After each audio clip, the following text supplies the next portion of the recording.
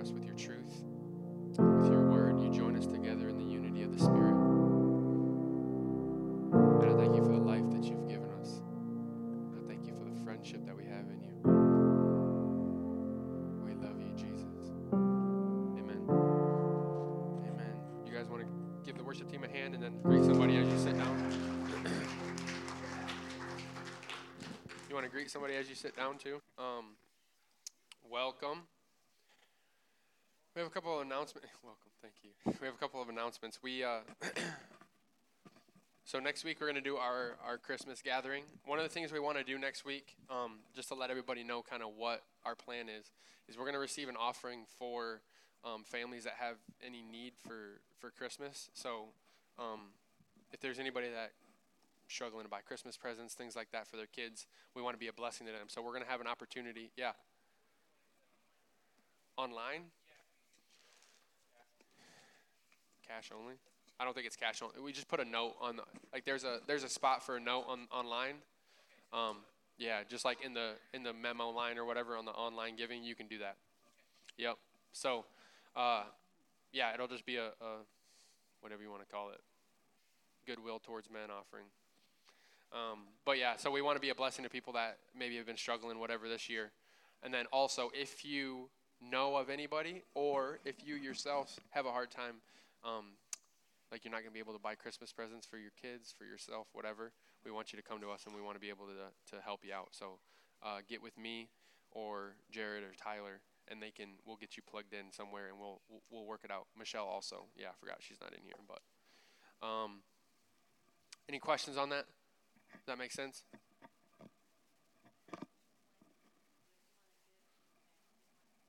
Next Sunday, if you want to give to the family. Yep. If you want to give towards that we'll gather it all next Sunday and then we'll disperse it. So if you have a need, please come to us this week so that we can kind of get you squared away. Last week we talked about how our heart is to start a coffee shop, things like that. You guys remember that? Was that good? So I wanted to be clear. If you want to be a part of it, on our website, there's like the Give Now button or whatever. There's like different funds when you go on there. There's like Harvest, General Fund, and then there's a Dwelling Coffee Fund. So if you want to give towards that, that's the way to do it. Or you can put it in like a memo and a check or whatever, or write it on an envelope. But just somehow allocate it that way. And there's one other thing. Oh, women's dinner. Robin like whips her head right around. Women's dinner is Friday at 6:30 at Robin's house. Where's your house at? On DeWitt Road. So maybe just, if you don't know where that's at, just get with her. She'll give you the address. But for all the women of Jesus Church, there's going to be a Christmas theme, right? Ugly sweater and ornament exchange. That's going to be fun. So ugly sweater and ornament exchange. I remember I was preaching I was in this church, and the pastor got up and he got in kind of late and was like rushing to get his microphone on, and he put his microphone like this way. So like the whole service, and he was just like rushing to just do it. So the whole service, the mic was like right here in his eye. And I'm like, dude, that's the most distracting thing ever. Just like be like, hold on, guys, let me just fix this. But like, he just wanted to play it off like it wasn't a big deal. Literally has it like just like this, right in his vision. Like I can see this right here, and it's bothering me. It's crazy. Any other questions on any of those announcements?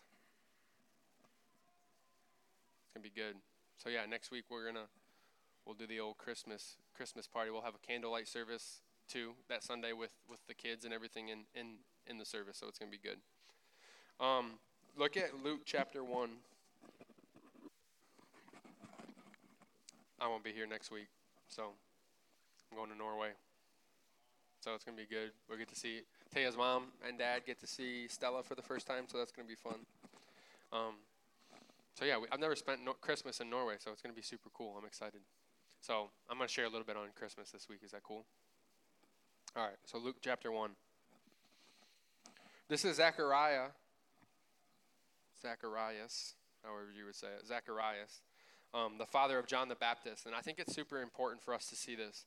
It's something that doesn't really get shared a lot, and it's going to be, I think it's good for us to understand this. Is when, obviously, we all know the story of well, maybe you don't, but Zacharias was in the temple praying, and his wife was barren, and she was the cousin of Mary, the mother of Joseph, or mother of Jesus. And an angel of the Lord shows up to him and says, "Hey, you're gonna give birth to a son. He's gonna prepare the way of the Lord. All this stuff. You're gonna call his name John." And he didn't believe it, so he couldn't talk for a while. And when the baby's born and he names the baby John, his mouth is opened up, and this is what he says right here. It says in verse 67.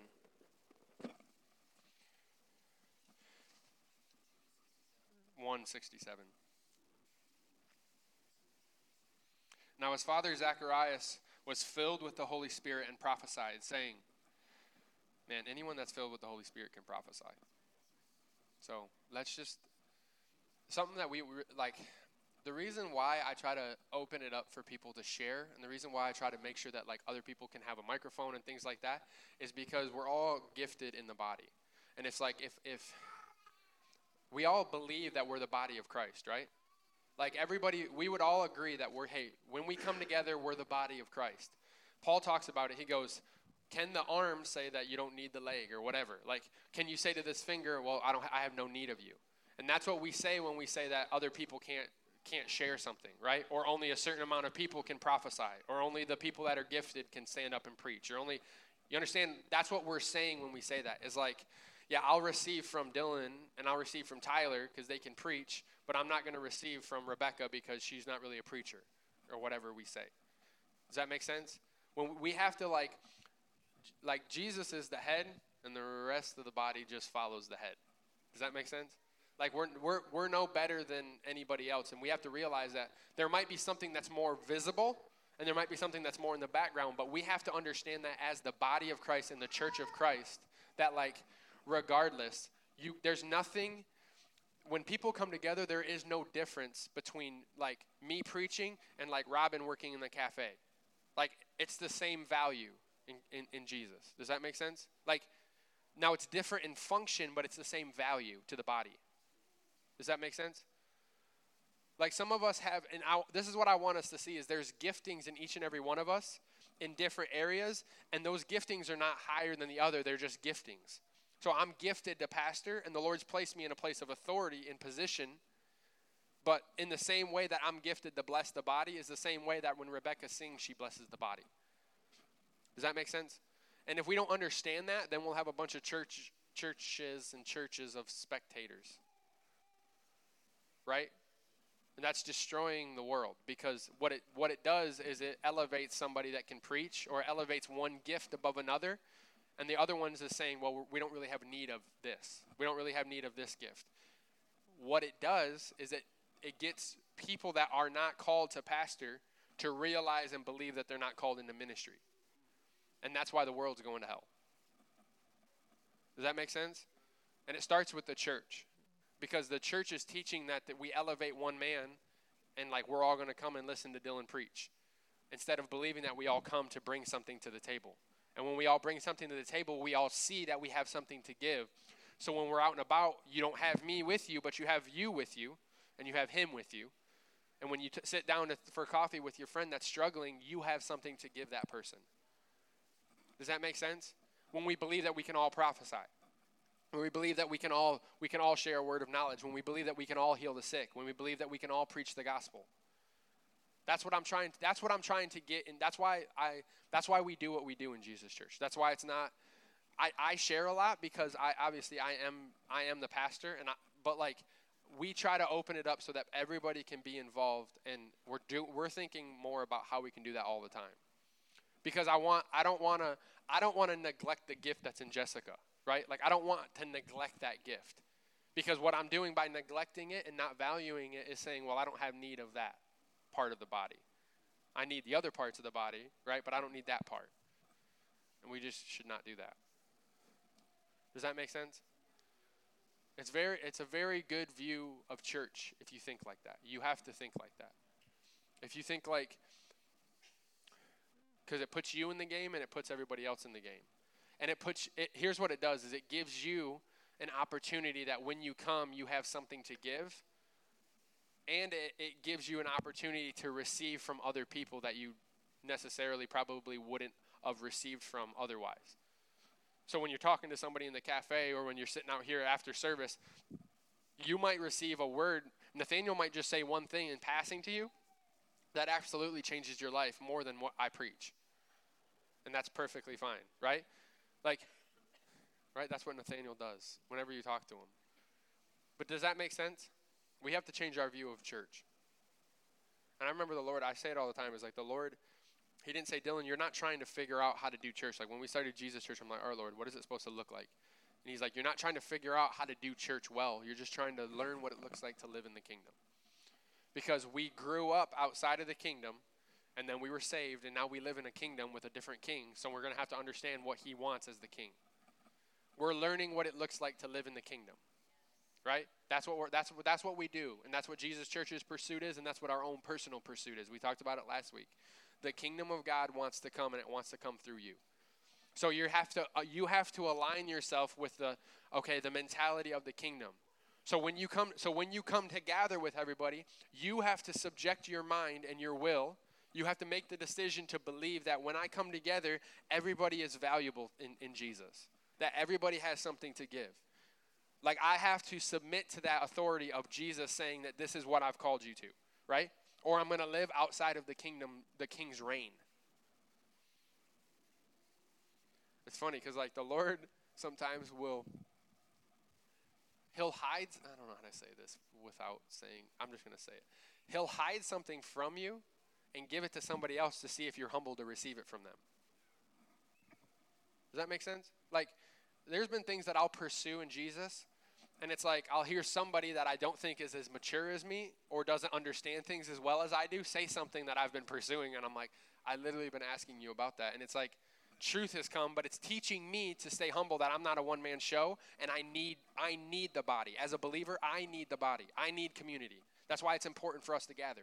I need it. I'm not like, it's not a good idea. It's not just because we live in America. It's something that you desperately need, or you'll die, right? If I cut a finger off of the body, that finger will not survive. The body might survive. It's going to be hurting. Both ways. The finger is going to die because it's not connected, and the body's going to suffer because it needs that finger.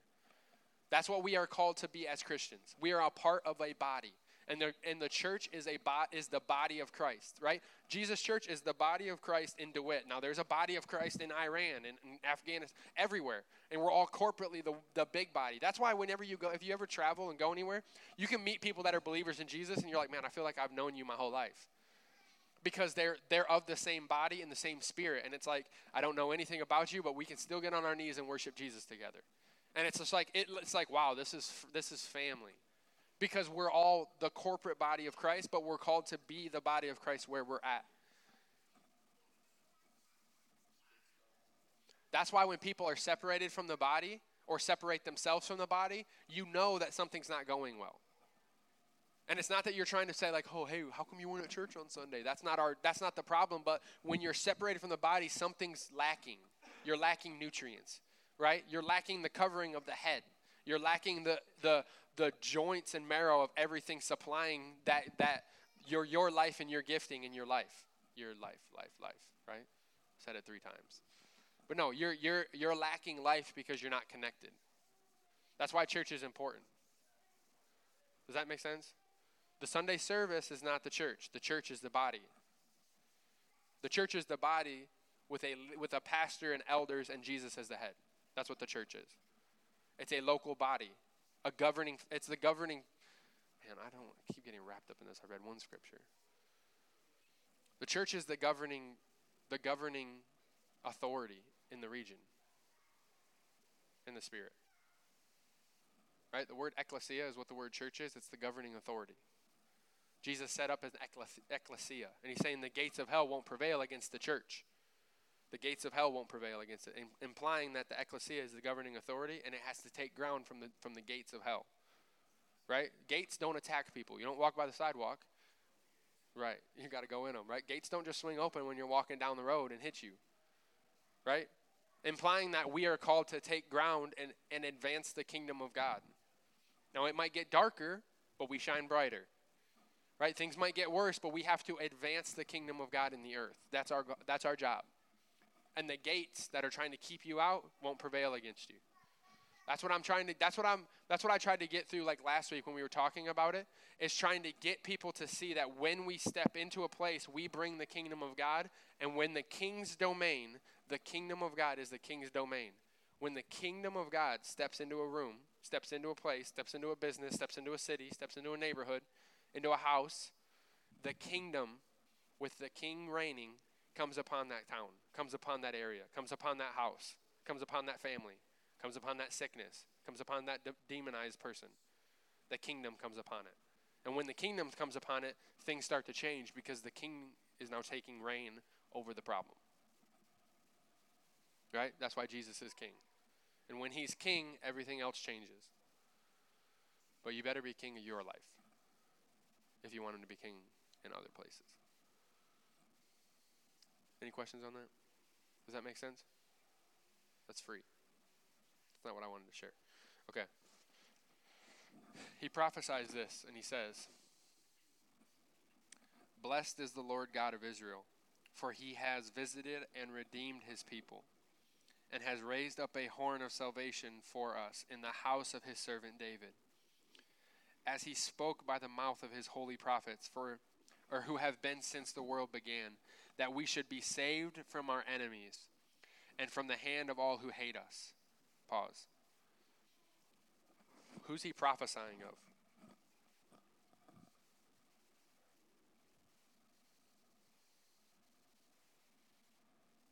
Who's he talking about? Who's Zechariah prophesying of right here? No, in this whole prophecy, who's he prophesying of? Jesus, right? He's prophesying, he's saying the Lord has visited us. Why did they call his name Emmanuel? Because he's God with us. Right? He's saying the Lord has visited us and raised up a horn of salvation. Raised up salvation in the house of David. That's why Jesus is called the Son of David. That's why Jesus, all the way through the Old Testament, prophesies to David and says, you'll never lack somebody to sit on the throne, because he's saying, I'm going to raise up from the house of David. And if you look at the lineage of Jesus, is the lineage of David. He comes from the lineage of David. And he says, I'm going to raise up from your seed. I'm going to raise up from your seed the house of David. I'm going to raise up a salvation that's going to sit on the throne forever, because Jesus' throne will never end. Right? So think about this, though. He's prophesying that Jesus is coming, or has come. I don't know at what point. Yeah, he's probably already come, because he's in the womb of Mary, right? Yeah, because they were both pregnant at the same time. All right, so he's already come. He's saying, you visited us. You've already come. He's like, you're raising up a horn of salvation. But look at what he's saying. That we should be saved from our enemies and from the hand of all who hate us. Who's that? Right. Satan, demons, deception, sin. Understand, he's prophesying something that the majority of people that heard him are probably saying, oh, Rome.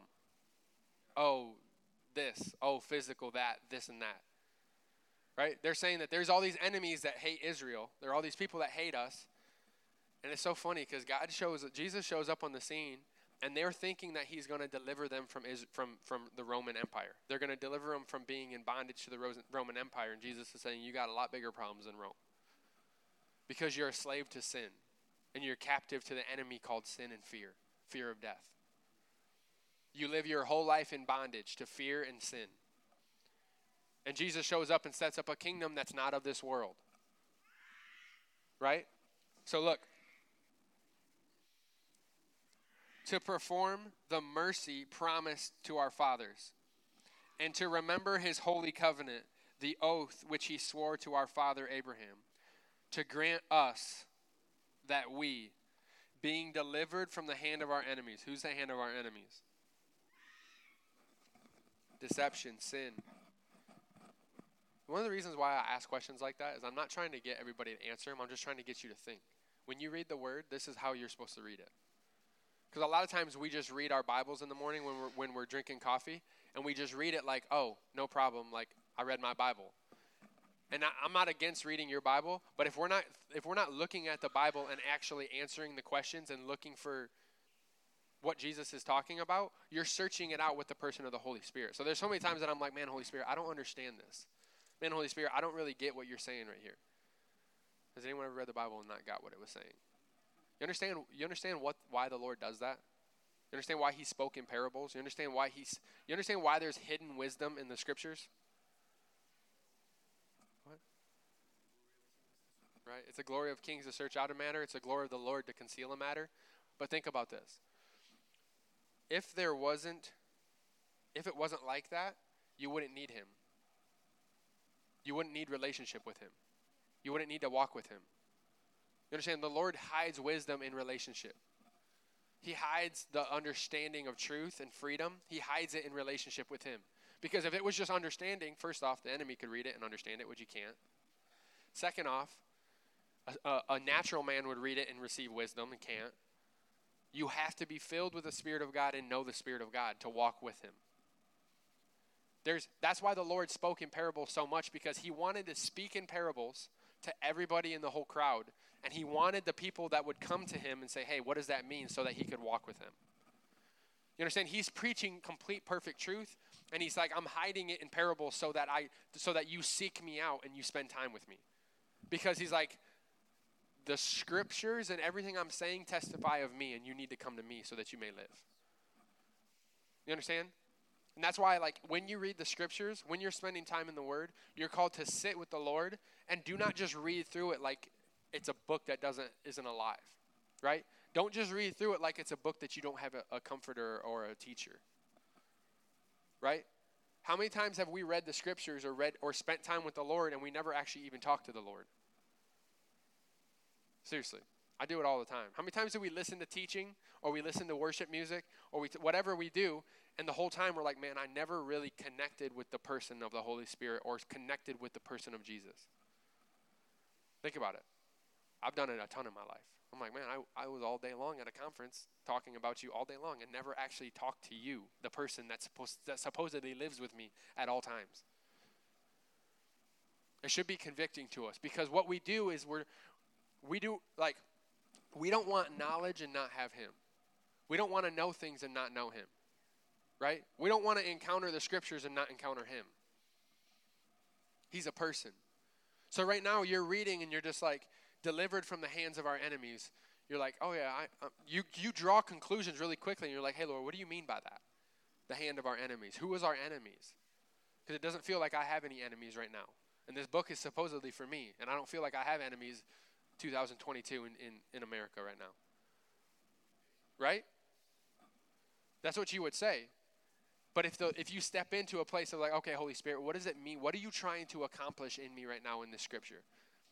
I was reading the other day, and it was crazy. I was thinking about it. It's like, if you look at what Jesus and Paul and all these guys in scripture, the way that they quoted the Old Testament, they were quote things completely, like, for lack of a better word, just like off the wall things.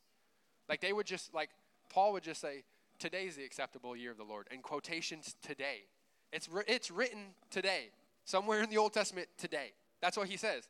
Because he realizes that every word that comes from the mouth of God is actually designed to set people free. That's incredible to me. Paul, literally in Romans, he quotes today from the Old Testament. He says, oh, and another place he says today. Like, whatever he says, he's like, one word quotations today from the Old Testament. And it's like, there's a whole passage in the Old Testament that he's talking about, and he just took that one verse and said, it's applicable, you need to get born again today. That's incredible to me, right? He says, Paul's reading the Old Testament today. Today is the day of salvation. He's just like, we must be born again today. Don't wait another day, today. And I'm just like, that's crazy, because they understood that every word that comes out of the mouth of God is bringing us to an encounter with the person of Jesus. Every word that came from God that he wrote down was called to bring us to an encounter with the nature, the person, the face of Jesus. Because he is the image of God. That's why John wrote it. He says, the Word became flesh, and he dwelt among us. And we beheld his glory, the glory of the only begotten of the Father. He's like, we actually looked upon the glory of God in the face of Jesus. That's incredible. Because what Jesus did when he came, and what we celebrate every Christmas is like, we just need to realize he came as the Word of God manifest to live the way that we were called to live. He says, okay, this is what you think about God. This is all the words that we talk about God. Here's the whole Old Testament. Put it in a body. I'm going to live it out in front of you so that you see exactly what he looks like. Jesus lived the perfect picture of what the Father looks like. That's why I say Jesus is perfect theology. So if we have a picture of God that does not line up with the person of Jesus, then we need to question if that's actually true about the heart of God. Right? Jesus saying, I only do what I see my Father do, and I only say what I hear my Father say. Man, that's crazy. So when somebody comes to him and they're struggling and they're saying, hey, my son's sick, forgive my unbelief, I'm trying to believe, Jesus is going to say, hey, you need to have more faith. What does Jesus do? He sets the boy free. Right? And encourages him, says, hey, anyone who has, he's like, believe, only believe. He who has faith as a mustard seed can say to this mountain. All these things that Jesus says. So when somebody comes to him that's caught in the act of adultery, Jesus did, would we agree that he did what the Father would have done if he was in that situation? Think about that. How many times do people all across this land, all across the world, believe that when they fail, if they came to God, that he would judge them and condemn them? That's crazy. Because Jesus is saying, my blood, which is not yet shed, will speak better things on your behalf. Because I'm here. The plan is now. Right? He's saying, you've raised up, he's like, you visited us. It's showtime. Right? What the angels are celebrating in Luke chapter 2 when they show up to just a couple shepherds, which blows my mind also, that God just dumps angels out of heaven for a bunch of crazy shepherd dudes just in the middle of nowhere. Nobody knows. Just these shepherds. Doesn't make any sense to me. Why doesn't he do it in Jerusalem? There'd be no faith, right? Think about that. The Son of God is born that day, and God shows up with a multitude of heavenly hosts praising the name of the Lord. And angels only say what they hear God say. Angels don't say anything on their own behalf. You ever notice that? They're messengers of God. Right? So when an angel says something, he's saying, go, tell Mary, this is what I want you to tell her. Right? Gabriel didn't kind of say, God kind of said something like this, but this is kind of what he meant. That's not what Gabriel said word for word what God told him to say. Right? So when an angel shows up and says, glory to God, peace on earth, goodwill towards men, he's saying what God has spoken from the throne of God to bring it into the earth. Incredible. Because he's saying peace. Hopefully you don't have to preach any of these because I just stole all your scriptures from Christmas. He's saying peace on earth. Has there been peace on earth since that day? Does God lie? So what's he talking about? Jesus himself, the Spirit of God. He's talking about what God accomplished through Jesus created peace between you and him forevermore. What he accomplished in the person of Jesus created peace between the Father God and sinful humanity once and for all because of the blood of Jesus. That's incredible. That's why he's saying goodwill towards men. He's saying it's good news. This is good news. That's why the gospel is good news. Because he's saying, from now on, your sin is not separating you from me, which it has been for decades and generations. He's saying your sin is not keeping you from me because there's an answer in Jesus. That's why he says it, that in Christ, God was reconciling the world to himself. That God was actually in Jesus reconciling the world to himself, not imputing their trespasses to them. That as any man is in Christ, he's a new creation. That Jesus became sin so that we could become the righteousness of God. Incredible. Right? I'm just like, I need more, Jesus. Do more gospel in me. Right? I'm jonesing for it. I heard a guy say it like, this pastor, he's like, I'm a gospel addict because I need it. And I'm like, that's exactly how I am. Like, I have a hard time not going to anywhere else. I'm like, I don't have time for that because I'm like, I need it. I'm like, and he says, he's like, I'm the first to like, fall back into this mentality of not believing something. I'm the first to fall back into judging myself, first to fall back in and condemning myself. He goes, so I have to live in the gospel, right? That's why Paul talks about it. He goes, it's the fight of faith. And everything's coming against that truth to try to crush it in your life. Everything.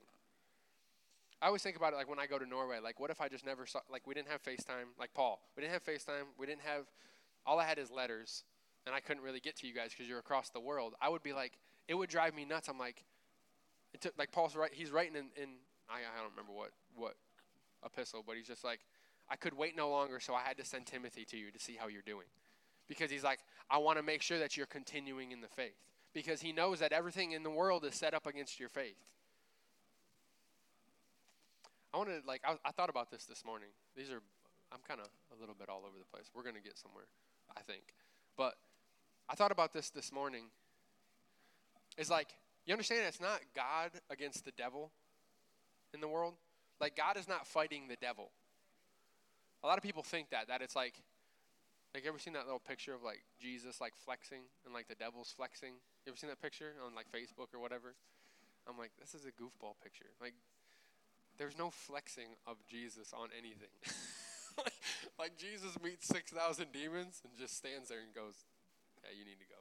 Just like that. No flexing. Didn't even break a sweat. You know what I mean? And it was like, but God is not in this cosmic battle against the devil. The devil's in a cosmic battle against you to believe. Right? He's your enemy. He's the enemy. And he's really what he's coming to do is the same thing he came to do in Adam and Eve's life, and that is just to question what God says. The word of God is what's going to stand for all eternity, and the enemy's job in his entire life is to come against what you believe about God. What you believe that he says. Yeah. You want the microphone?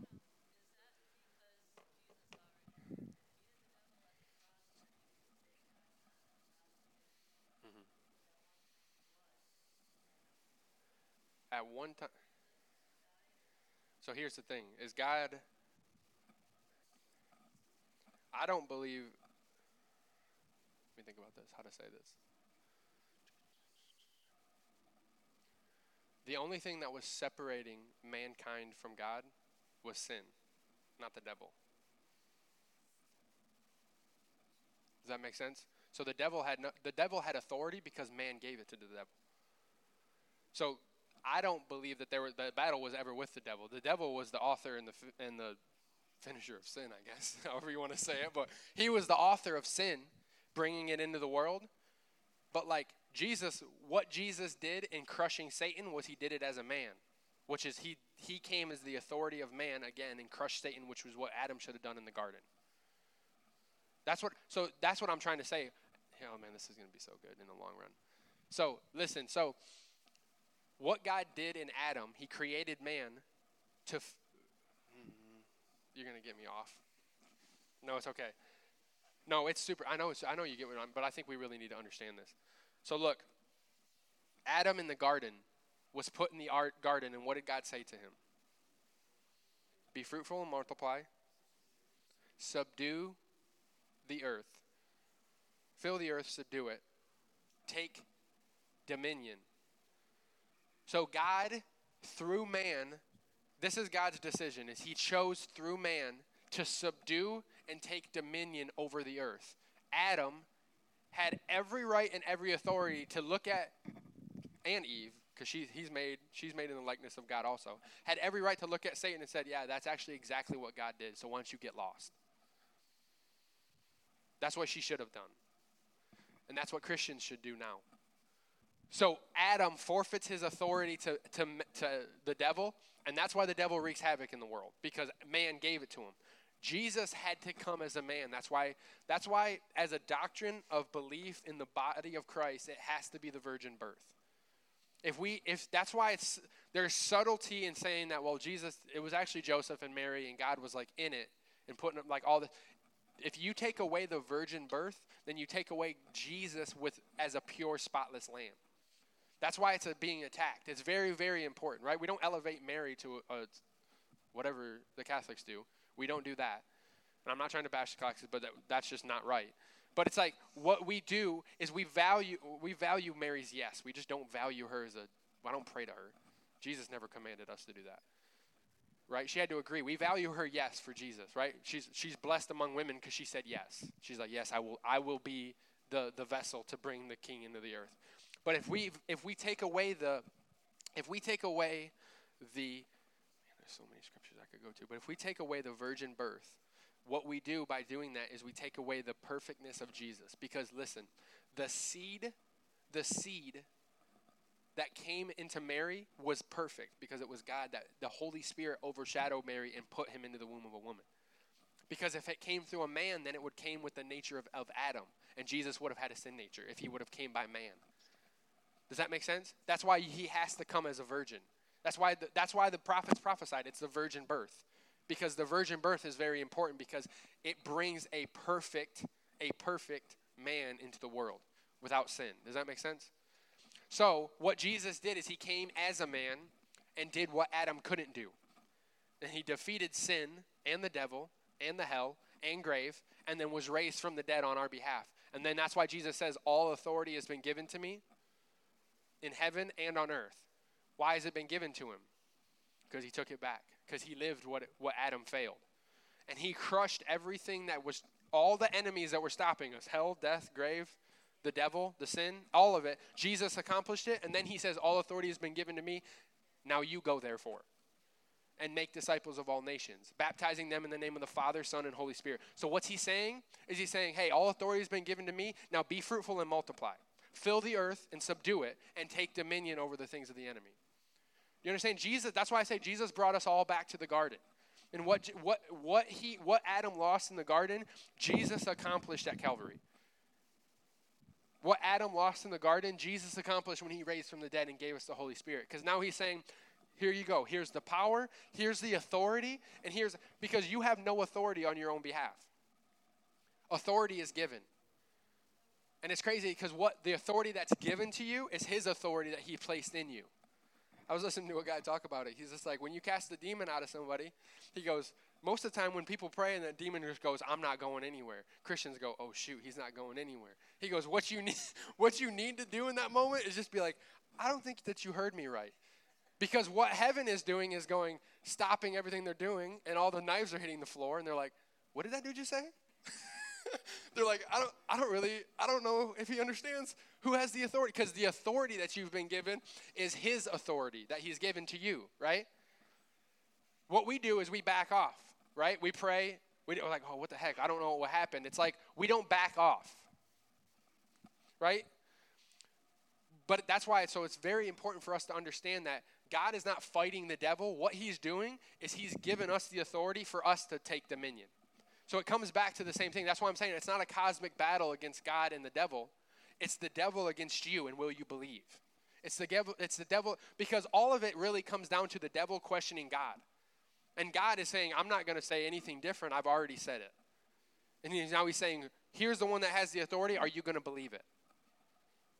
Right? He's saying, because like I said, if the kingdom of God shows up in DeWitt, Michigan, it's not because we're going to sit here and pray all day long and God's just going to pour it out. He's placed it in Jared, and if Jared lives in DeWitt, how's the kingdom going to get there? Here's another question. If God gave Jared the authority to do something and it doesn't get done, whose fault is it?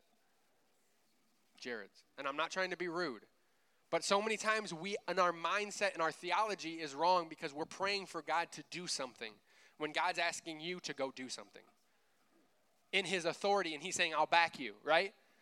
It's like, I want Tyler to encounter Jesus. He lives in me. So I need to pray. I need to believe. I need to go after. I need to encounter. I need to talk to Tyler. I need to say, how can I bring Jesus into this situation? How can I take dominion? Man, if Adam was in the garden and saying, hey, Jesus, we're just kind of kicking it, or Father, however you want. I don't know how he addressed them. He probably spoke in tongues. I think that was their language. But, no, I don't know. That was just a random thought of mine. I don't know what language he spoke. I'm not going to get into these crazy things, but I think about these kind of things sometimes. Tyler gets all mad at me for asking him crazy questions about dinosaurs and stuff. Stuff that doesn't matter about anything in the long run. But, so Adam is in the garden talking, you're shaking your head at me like big time. Adam is in the garden, and God gives Adam the authority to take dominion, to fill the earth and subdue it. if what Adam was doing, if he didn't take dominion and he didn't subdue it, it wouldn't be God's fault that the garden wasn't multiplying. It wouldn't be God's fault that Adam and Eve weren't multiplying. It would be Adam's fault because he gave him the authority. Right? Now that's what I'm saying. God's not judging people and saying, like, he doesn't just say, well, Adam, you didn't do it, so I'm going to take you. This is what's amazing to me, is he didn't just say, I'm going to kill Adam, kill Eve, I'm going to wipe the devil out, I'm going to start all over. That's not his plan. It's not his plan. That's amazing to me, right? He's a good father. So what he does, he prophesies to Eve way back then, and he says, in her seed, well, he prophesied to the devil, but he says, in her seed will actually crush your head. And that's why he said her seed and not his seed. Because he's saying that it's going to come through the womb of a woman and not the seed of man. Right? He says her seed is actually going to crush your head. So the devil's living his entire life all the way through the Old Testament going, when is this coming? When is this coming? All I have to do is kill. You know what I mean? Samson comes up, how do I kill him? Because he looks like he could be the dude. David comes up, how do I kill him? Everything he's saying, there's coming a day, and then the man comes in Jesus, and he's like, Herod, how do I kill him? That's why Jesus' whole life is all, they flees to Egypt. All this stuff is trying to come against Jesus because the devil sees the seed somewhere. He's trying to find it. He doesn't understand. But Mary is this secret girl that nobody knows that gave her life to Jesus to say, hey, or gave her life to the Father and say, here's the seed that comes into me, and let it become into the earth. It's incredible. Right? And everybody thinks that she did it illegitimate. Right? His wisdom is amazing. So he's saying all the way back here, he doesn't just kill Adam and Eve. He says, no, there's a plan, and here's my plan. It's going to be the same way that it's always been, is I'm going to make man in my image again, in the same way that I did in the garden. And this is how I'm going to do it. And then once they're made in my image, I'm going to give them the same authority, the same power, the same spirit, and I'm going to give them the same command to go fill the earth and subdue it. And the kingdom of God is now still coming in the earth through man. And if it's not coming in the earth, then it's somewhere man's missing it. It's Christianity 101, and it's super good. Is there any questions on that? Does that answer your question? Super good. Because really that's why without trying, we value the enemy and what he's doing.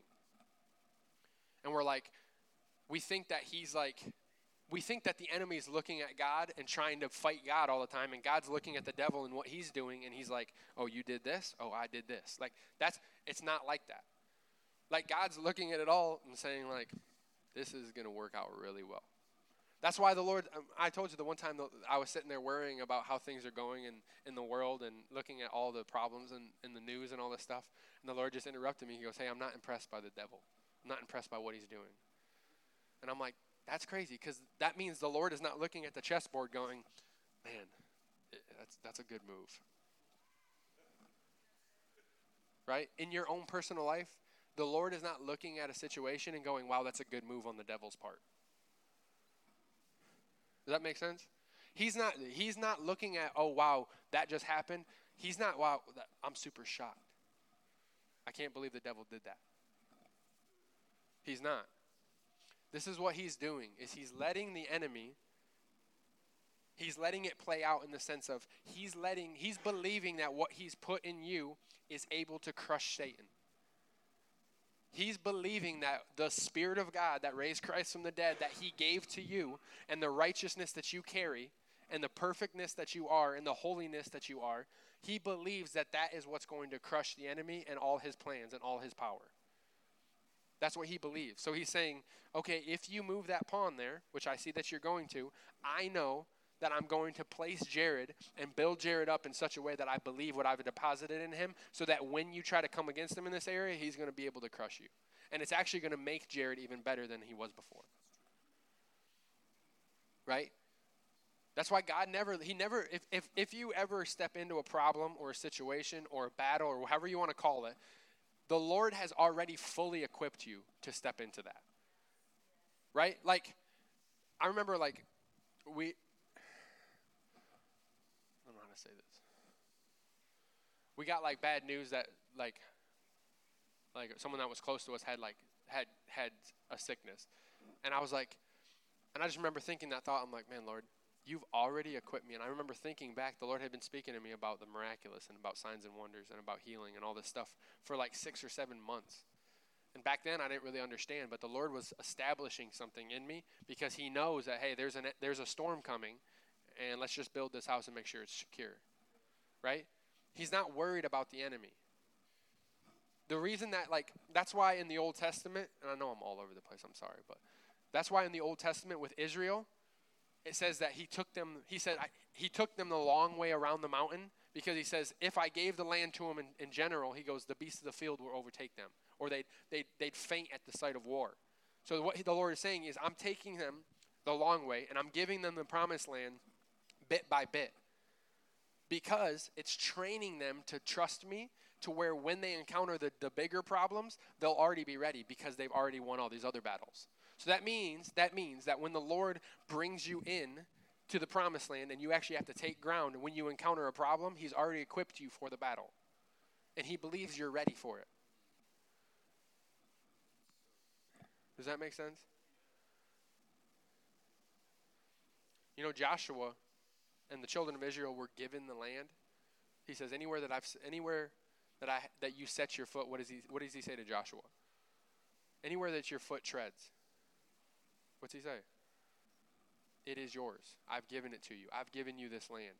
The children of Israel did not pitch their feet up on the other side of the Jordan and just believe that it's theirs. Right? When they walked through, he didn't say, hey, Joshua, you and the children of Israel, this is the promised land. I've given it to you. Joshua didn't go, praise God, he's given it to us. They said, what did they do? They crossed it, and they said, there's many adversaries. And there's many battles we have to fight to take the land. But they knew that it was given to them. So if us as believers believe that where we're at and the people that we encounter and all these things have actually been given to us, there's still battles to be won. And there's still a life to live. That's why once we accept Jesus, we don't kick our feet up and wait for him to come pick us up. Right? That's why the kingdom of God is always advancing. That's why the kingdom of God is always suffering violence. Because you're in the promised land. You just still got Jericho and a lot of other places you got to fight. And you don't ever win those battles in your own strength. Does that make sense? Is there any questions on that? That's good stuff. Guys, what I want us to see is that the plan of God 100% is us. In righteousness, filled with the Spirit of God, to fill the earth and subdue it, to take dominion. The plan of God is man and God walking in relationship to bring truth and kingdom into the earth. That's the plan of God. Jesus modeled it perfectly. He says, you follow me. And everything that I've taught you, you teach other people. And the authority that I have, I'm going to give to you. Because he's showing the way that I'm living my life is the same way that you're called to live your life. That's why we talk about followers of Jesus. Because we're following him. We're called to live just like him. That's why the word actually became flesh and dwelt among people. So that the people could see it and let the word impact them to where they could actually flesh it out and live it also. Understand that? What does it look like for us to have the love of God impact us so much that where people can actually look at our lives and believe the love of God for them? Would it be wrong to say that the word of God would actually become flesh and it would actually dwell among people again? Would you believe that that's what God wants to do in us? God actually wants to impact us in such a way that where the word of God becomes flesh in our lives because we give ourselves to truth. And truth springs up its fruit unto everything that he's called us to. And the kingdom of God is actually seen upon our lives because the word is actually impacting us. It's what we're called to. So look at this. I'm going to finish with this. Is there any questions?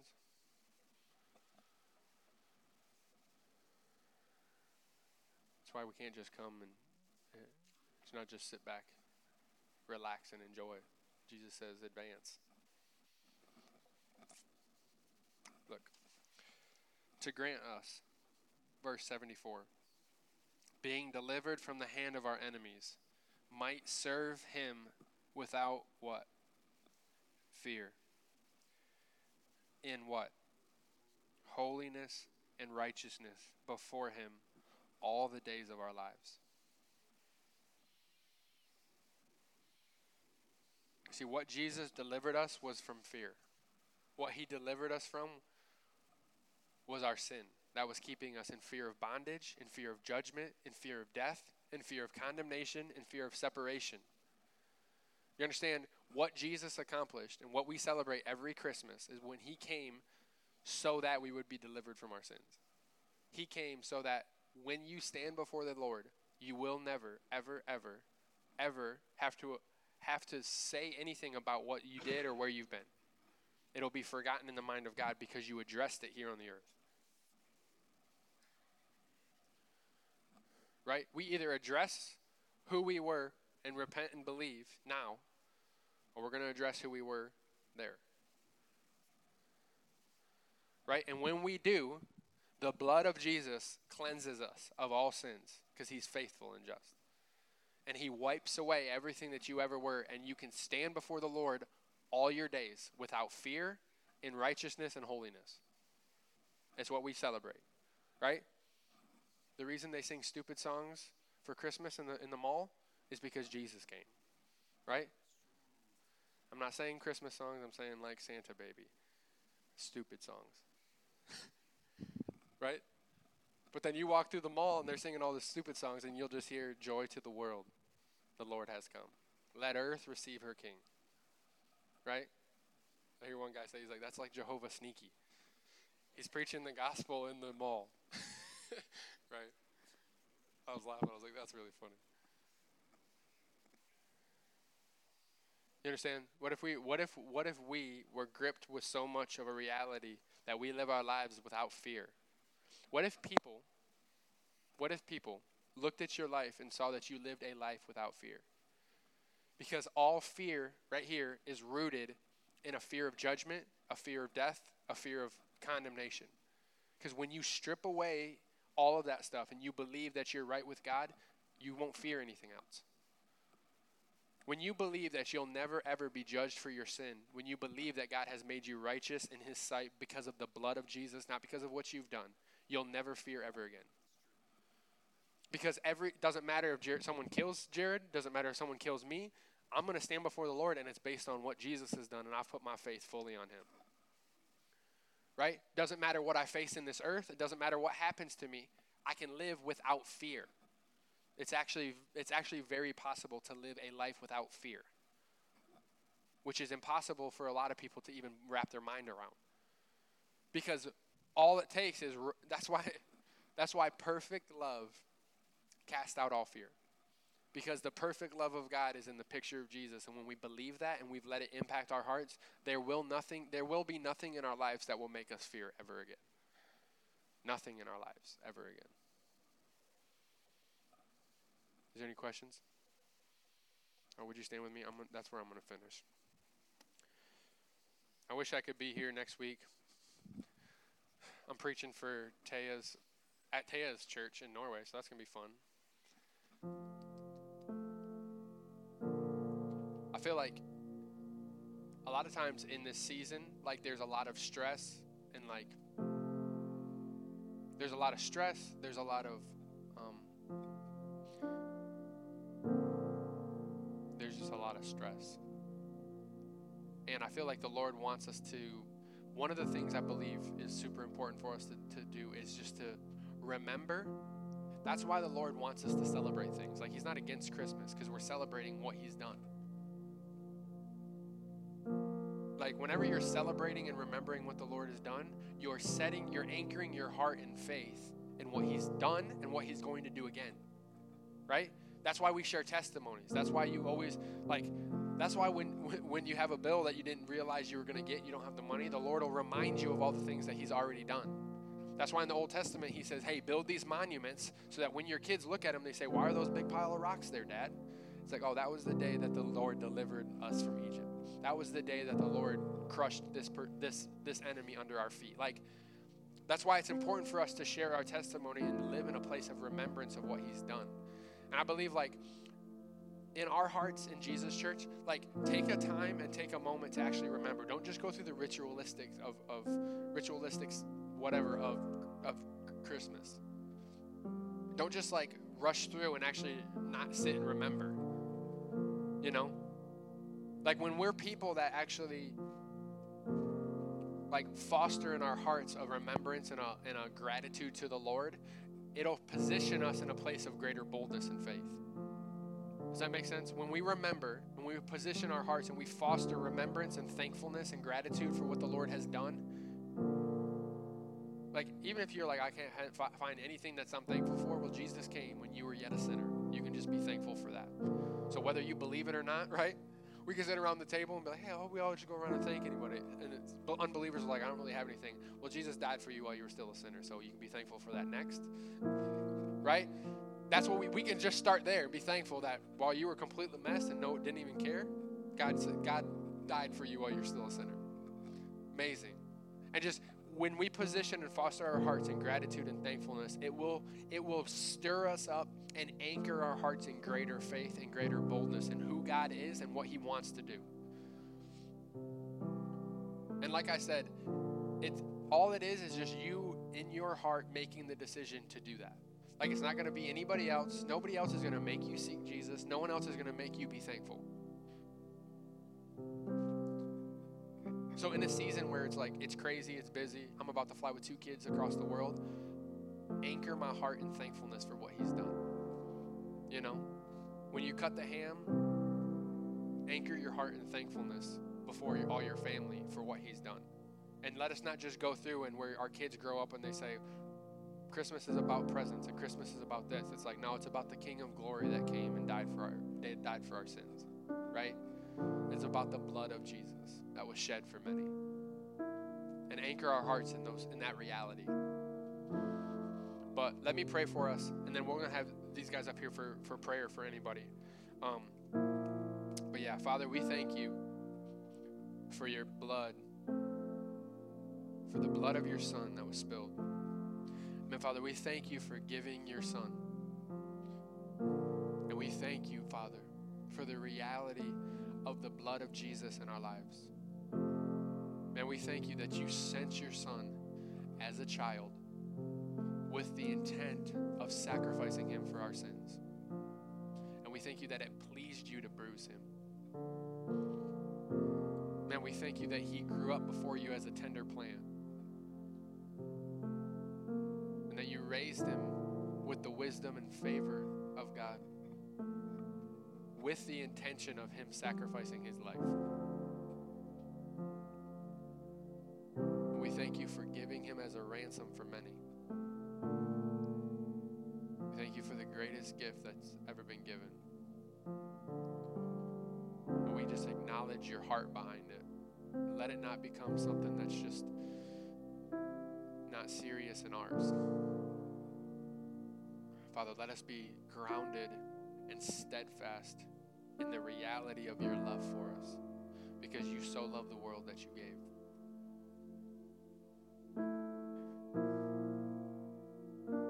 Father, bring our hearts back to remembrance and let us not lose sight of that. In Jesus' name, amen. Amen. I love you guys. Have an awesome Christmas. Enjoy, and we'll have our prayer team up here for prayer if you guys need anything, okay? All right, love y'all. Luke, go over here and pray with Tyler.